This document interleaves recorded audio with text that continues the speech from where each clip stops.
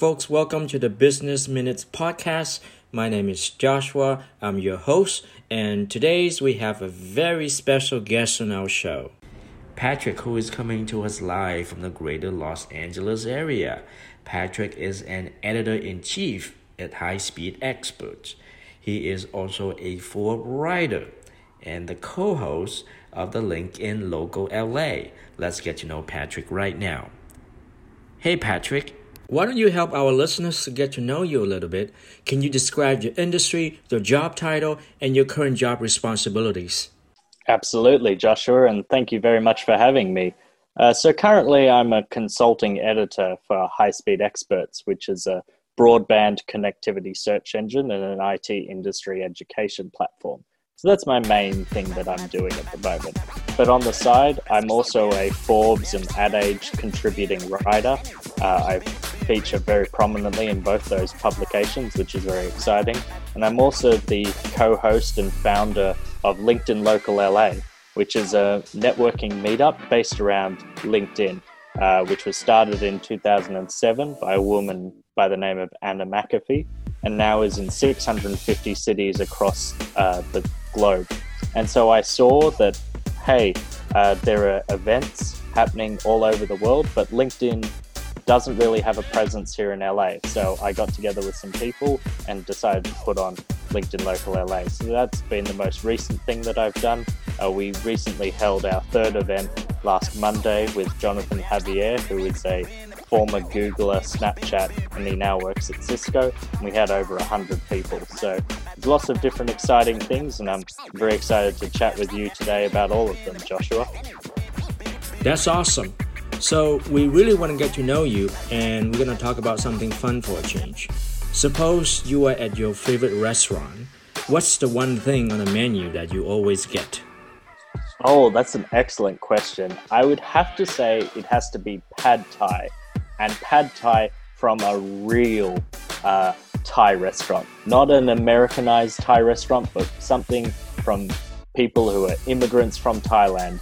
I think there's a particular one in LA called Jit Lada, which is in East Hollywood. And it's literally run by this old Thai grandmother. She must be like 75, 80, but she just makes the most beautiful pad thai. I can't go past it. I lived in Thailand for a month, and honestly, it's $1 and it was the best feed you ever have in your life.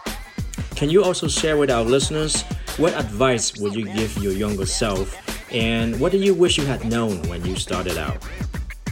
Oh, excellent question. I think about this a lot because I like to think where was I, 5, 10, 15 years ago? And I think the number one advice I would go is be appreciative for the lessons you're being taught. And I want to use a specific example here. So when I was 12 years old, my parents said, okay, we'll keep paying for your housing. We'll keep paying for your education. We'll pay for your food. But if you want anything else, you need to find a way to pay for it yourself. So this was the time when the iPhone and iPod Classics and all these type of tech gadgets were becoming really big. And all my friends were getting them, and yet I wasn't being given them by my parents. Now, I, being, a bratty 12-year-old, thought this was very unfair. But nevertheless, pulled up my socks, found a way, okay, got to go out, get a job or get something that can make me this money. So I found soccer refereeing was the thing that made me this money. And I remember I made this $400 and this $400 to buy a tech gadget, an iPod Classic. And by doing that, the funny thing was I knew the value of that money. I knew the value of that gadget. I kept it for a good 6 years in mint condition because I knew the blood, sweat, and tears that had gone into that. And funnily enough, that lesson of independence, of being able to make money for yourself, is something that I've held with me to this day. It's the reason that when I had a job lined up after college, I had my friends, I had my family, and I still decided I'm going to go to America. I'm going to try and see if I can make it in America. That all stems from that independence mindset. So while I wasn't appreciative of that lesson back when I was young, I'm definitely very appreciative of it now. That's a very good advice indeed. All right, so at this stage in your professional career, what are you curious about right now? I think the biggest curiosity I have is probably the area in which I'm speaking about. So I recently spoke on a panel at the Public Relations Society of America, and I'm also about to guest lecture at USC about this topic. And the topic is AI, because a lot of people don't understand what AI is, and they don't know how to approach it. You get one perspective, which is the fear-mongering, people saying, oh my God, AI is going to steal my job. And then you've got the other perspective, which is AI is going to change the world, make everything amazing. And the fact is, both of those perspectives are wrong. Really, what's going to happen is AI is going to operate the same way that the internet operated. It didn't eliminate jobs, it didn't eliminate humans, it merely changed our jobs. And that's what I'm really trying to push forward in my speaking opportunities when I deliver about AI, is I want people to understand AI is not going to get rid of journalists, it's going to change how journalism is conducted. AI is not going to get rid of marketers, it's going to change how marketers operate.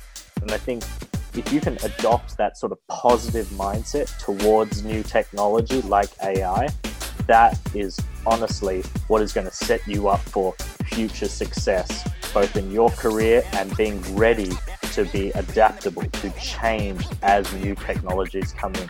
Because that's the fact of the matter. 100 years ago, we had horse and cart, then we had cars. Now what is next in transportation? It's the same thing. There's always going to be changes, and we all need to learn to be able to be ready to embrace those changes. That's so cool. Finally, what's your favorite book of all time and why? Yes, so this is a very interesting choice, and a lot of people get they find it quite controversial. But my favorite book of all time is Heart of Darkness by Joseph Conrad. If you don't know it, it was written early 1900s, and it was the inspiration for the Francis Ford Coppola film Apocalypse Now. And it in many ways, it's a very dark book. It's a very depressing book because it talks about how humans can be very bad to one another. But the funny thing is, when I read this book and I saw the depravity of humanity, if you will, what I took away from it is that is a choice. That is a choice of how we can live our lives. And we can either choose to go down that path, or we can choose to create a better world for ourselves. It's like this is the sort of yin and the yang of the dystopia versus the utopia argument. And that's the funny thing, is that many books that I've read where it's optimistic about the future never particularly resonated with me because they sounded too airy-fairy, they sounded too whimsical, they didn't sound grounded in reality. And yet the funny thing about Heart of Darkness is by showing me the opposite, showing me what humanity could be if we chose poorly, showed me the way and the path in which we could choose the right way to be. That's going to be my favorite books of all time from now on. So, how can our listeners find you and reach out to you if they would like more information? Number one way, LinkedIn. I am on LinkedIn constantly. There's a joke amongst my friends is that if they send me a message via LinkedIn, I'll respond to it sooner than if I respond to a text message. So it's www.linkedin.com/in/Patrick James Ward. Very cool. Listen, I want to thank you for stopping by and coming on our show. I really enjoy our conversation today. Absolutely, Joshua. Thanks so much. This has been awesome fun. Please visit businessminutespodcast.com to create winning ad like this.